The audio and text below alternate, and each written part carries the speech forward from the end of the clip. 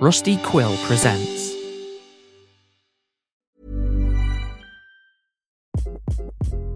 Hi, this is Craig Robinson from Ways to Win, and support for this podcast comes from Invesco QQQ, the official ETF of the NCAA. The future isn't scary. Not realizing its potential, however, could be. Just like on the recruiting trail, I've seen potential come in many forms as a coach. Learn more at Invesco.com/QQQ. Let's rethink possibility. Invesco Distributors, Inc. Ever catch yourself eating the same flavorless dinner 3 days in a row? Dreaming of something better? Well, HelloFresh is your guilt-free dream come true, baby. It's me, Keke Palmer. Let's wake up those taste buds with hot, juicy pecan-crusted chicken or garlic butter shrimp scampi. Hello Fresh. Stop dreaming of all the delicious possibilities and dig in at HelloFresh.com. Let's get this dinner party started. When you're ready to pop the question, the last thing you want to do is second-guess the ring. At BlueNile.com, you can design a one-of-a-kind ring with the ease and convenience of shopping online. Choose your diamond and setting. When you find the one, you'll get it delivered right to your door. Go to BlueNile.com and use promo code LISTEN to get $50 off your purchase of $500 or more. That's code LISTEN at BlueNile.com for $50 off your purchase. BlueNile.com, code LISTEN. Hey, it's Ryan Reynolds, and I'm here with Keith, co-star of my upcoming film, If, only in theaters May 17th. Do you want to tell people the big news? All right, I'll do it. Sign up now and you'll get unlimited for $15 a month and 6 months of Paramount Plus Essential Plan on us. MintMobile.com/switch. Upfront payment of $45 equivalent to $15 per month. Unlimited over 40 gigabytes per month. Face lower speeds. Videos at 480p. Active Mint customers by 531.24 get 6 months of Paramount Plus Essential Plan. Auto renews after 6 months. Offer ends May 31st, 2024. Separate Paramount Plus registration required. Terms and conditions apply if rated PG. Planning for your next trip? Elevate your travel style with Quince. Quince has all the jet-setting essentials you'll want for your next getaway, like European linen, premium luggage options, buttery soft Italian leather bags, and so much more. And is all priced at 50 to 80% less than similar brands.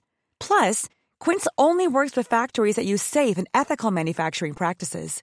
Pack your bags with high-quality essentials you'll be wearing for vacations to come with Quince. Go to quince.com/pack for free shipping and 365-day returns. Many of us have those stubborn pounds that seem impossible to lose, no matter how good we eat or how hard we work out. My solution is PlushCare. PlushCare is a leading telehealth provider with doctors who are there for you day and night to partner with you in your weight loss journey. They can prescribe FDA-approved weight loss medications like Wegovy and Zepbound for those who qualify. Plus, they accept most insurance plans. To get started, visit plushcare.com/weightloss. That's plushcare.com/weightloss.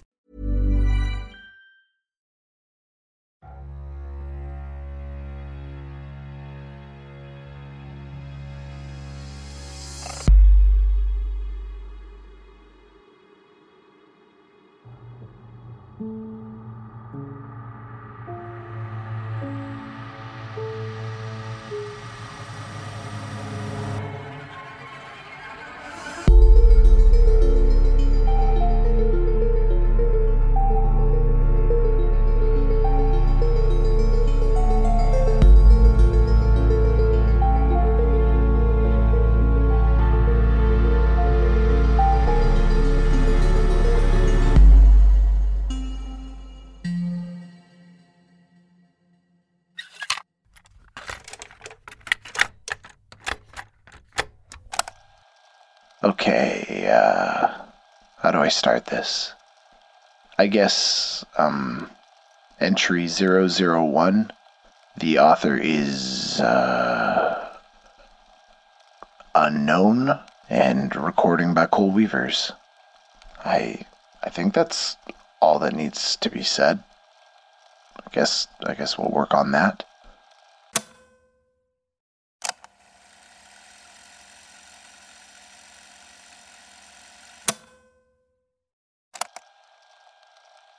The orphanage was in an old abandoned building that had been repurposed. It sat at the edge of a prairie forest, with thin, tall birch trees planted in uncomfortably symmetrical rows, perfectly straight and perfectly thin. The type of forest that hurt your eyes as you ran through it because of just how unnatural it seemed as the trees whizzed by. It was the type of unnatural forest where something unnatural itself might live, hiding behind the thin, tall, sparse birch trees, almost nearly as tall itself, but more slender. The children living at the orphanage loved it, though. The trees were that perfect distance from one another, where you could rip a branch from one tree and hang it across another 2 trees, and lean more branches and twigs and leaves against that, and before long you ended up with a tiny little humble getaway from the crowded rooms and halls of the orphanage.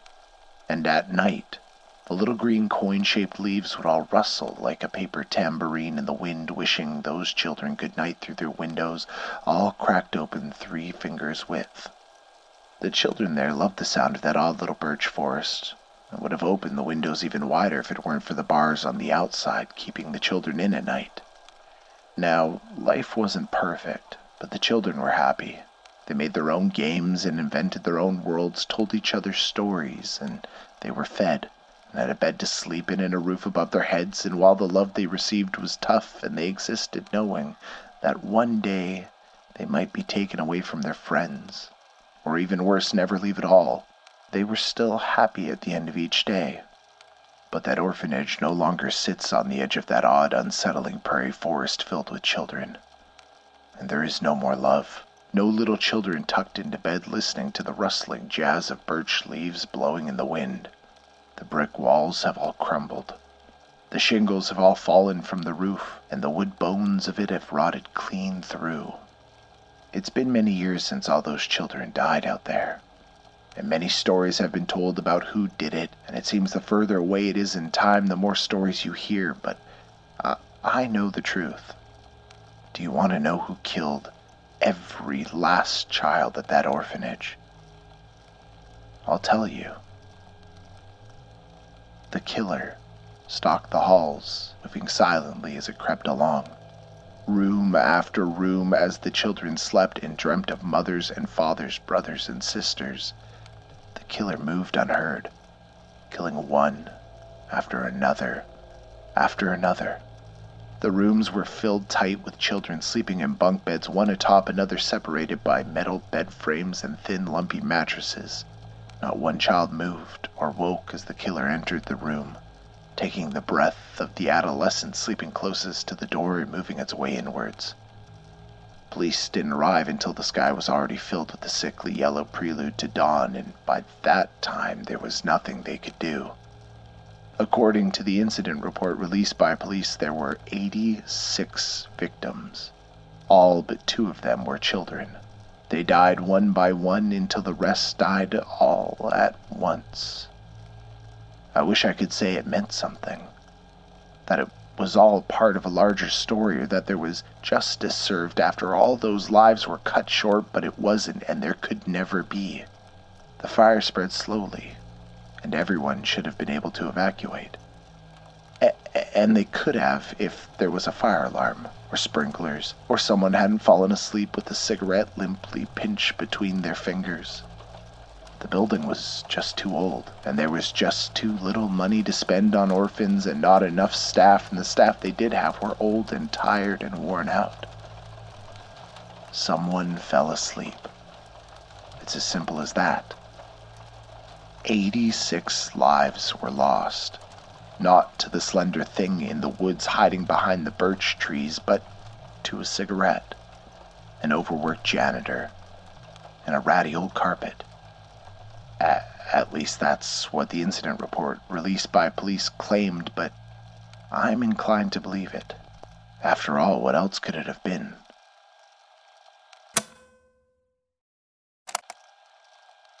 Wow. Wow? Yeah. Wow. That was not what I expected. Yes, same. Not what you were expecting in a good way or a bad way? I just wasn't expecting that ending. Yeah, same. I mean, most scary stories have monsters or some satanic doomsday. But this one was just, I don't know, it made me sad, but it also made me terrified thinking about how much of my own safety is left to others.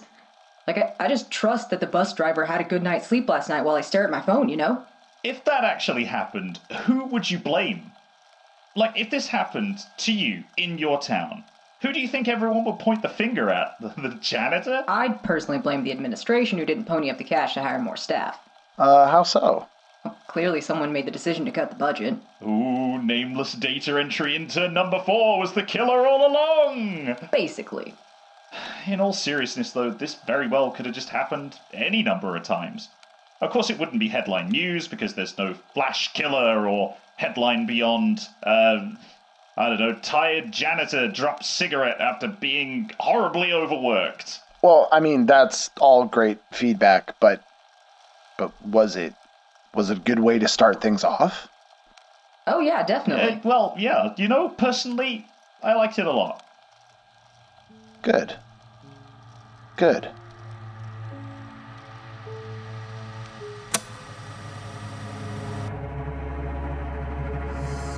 Tiny Terrors is an anthology horror podcast produced by Pulp Audio and licensed under a Creative Commons Attribution Non-Commercial Share-alike 4.0 international license. This episode was directed by Cole Weavers, with sound production and editing by Mike LeBeau. This episode featured Mike LeBeau, Beanar, and Cole Weavers. To find additional information or to join our Patreon for additional content and ad-free episodes, visit our website, www.tinyterrorspod.com. Follow us on Twitter, Instagram, and Facebook at Tiny Terrors Pod. Or join the Pulp Audio Discord by clicking the link in the description below. Rate and review us on Spotify and Apple. And finally, thanks for listening.